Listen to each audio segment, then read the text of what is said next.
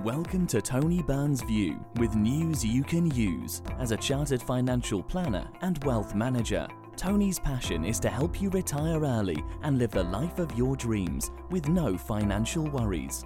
Now to today's episode. Bank account risk. Bank account risk is a topical subject today in the light of the failure of SVB Bank and other banks recently. When it comes to managing your money, one of the most common options people consider is investing in a bank account. While it may seem like a safe and reliable option, there are risks associated with this type of investment that you need to be aware of. In this podcast, I will explore the risks of investing in a bank account and provide some tips on how to mitigate them. The risks of investing in a bank account. Inflation risk. 1.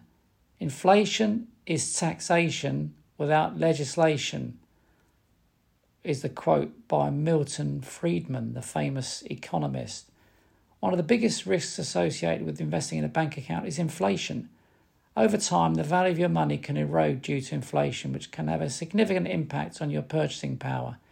For example, if inflation is at 10% per year and your bank account is earning a 3% interest rate, you're effectively losing 7% of your money's value each year. Interest rate risk. Number 2. The only thing that is certain about interest rates is that they will change, said Alan Greenspan. Interest rates are not fixed and can fluctuate based on a variety of factors such as market conditions, inflation, and the actions of the Bank of England. If interest rates drop, the amount of interest you earn on your bank account will also decrease, which can result in a lower return on your investment. Liquidity risk. Point 3. The 4 most dangerous words in investing are, "This time it's different," said John Templeton. Investing in a bank account is generally considered to be a safe and liquid investment, but there are still some risks associated with liquidity. If you need to access your money quickly, you may find that you are unable to withdraw it from your bank account without facing penalties or fees. Additionally, if the bank experiences financial trouble, your funds may be frozen or inaccessible for a period of time. Credit risk. Point 4. The price of a commodity will never go to zero. When you invest in commodities futures, you're not buying a piece of paper that says you own an intangible piece of company that can go bankrupt. So said Jim Rogers. Investing in a bank account also carries a certain level of credit risk. This means that there is a chance that the bank may fail or become insolvent, which could result in a loss of your investment. While the Financial Services Compensation Scheme, or FSCS for short, provides protection of up to £85,000 per account per banking group, it's important to understand that this protection only covers deposits up to £85,000. Mitigating the risks. While investing in a bank account carries some risk, there are steps you can take to mitigate them. Here are a few tips to help you protect your investment. Diversify your investments. Don't put all your eggs in one basket, is the quote by Warren Buffett. Diversification is a key strategy for mitigating risk in any investment portfolio. By spreading your money across different asset classes, you can reduce the impact of any one investment on your overall portfolio. This means that if one investment performs poorly, you have others that may help offset these losses. Monitor interest rates. Knowledge is power, said Sir Francis Bacon. Keep an eye on interest rates and be prepared to adjust your investment strategy accordingly. If interest rates are expected to drop, consider moving your money into a higher yield account or another investment that may offer a better return. Research the bank. Trust but verify was said by Ronald Reagan once. Before investing in a bank account, do your research and make sure that the bank is financially stable and has a good reputation. Look for ratings from independent agencies like Moody's or S&P and read reviews from other customers to get a sense of the bank's customer service and overall reliability. The truth is that the banking system is very fragile because banks keep very little in reserves. There is a blog by Terry Smith which summarises the risk of investing in banks very well, which can be found on the website smithson.co.uk under news, and it's called Financial Times, Why I Never Invest in Bank Shares. Banks are run using the fractional reserve banking system. Again, the fragility of banks is explained comprehensively in this article. It's on the investorpedia.com website, and it's fractional reserve banking.asp. The plight of the US banks SVB Bank and Signal Bank, who both recently failed, highlights the bank account risk. These two failures are two of the three worst failures in the history of banking.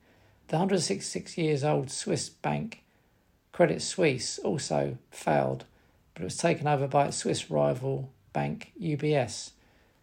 Interestingly, there have been many more banking failures historically than retail fund managers, which has lost investors far more money. In the 60-plus years history of the Investment Association, no collective investment scheme, that is OEICs and unit trusts, has failed and lost an investor money. This includes Baring fund managers. When Barings failed, the depositors lost all of their money above the then compensation limit of £20,000, whereas the investors in Barings fund managers, unit trusts and OEICs didn't lose a penny.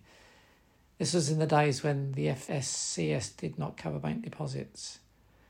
The reason they didn't lose any money was because investors' funds were registered in the name of a large bank as custodian, which gave them full protection when Barings collapsed. Read some of my previous blogs on the subject of investment risk to increase your knowledge on the wealthandtax.co.uk website. First of these is why there is no such thing as a risk-free investment. Second one, the true meaning of investment risk and why it matters to you.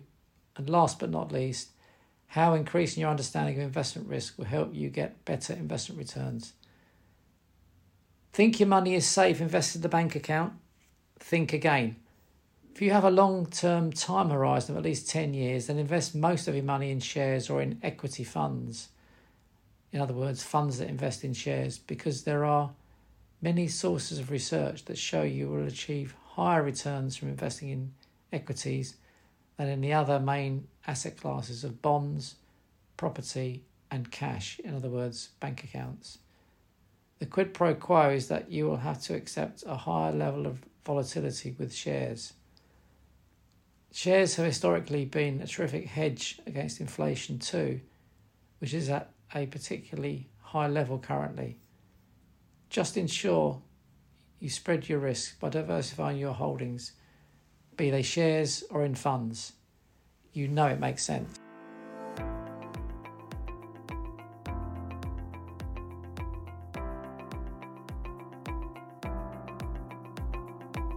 Thank you for listening to today's episode. If you enjoyed it, don't forget to share it with your friends and family. For more information, head to www.wealthandtax.co.uk.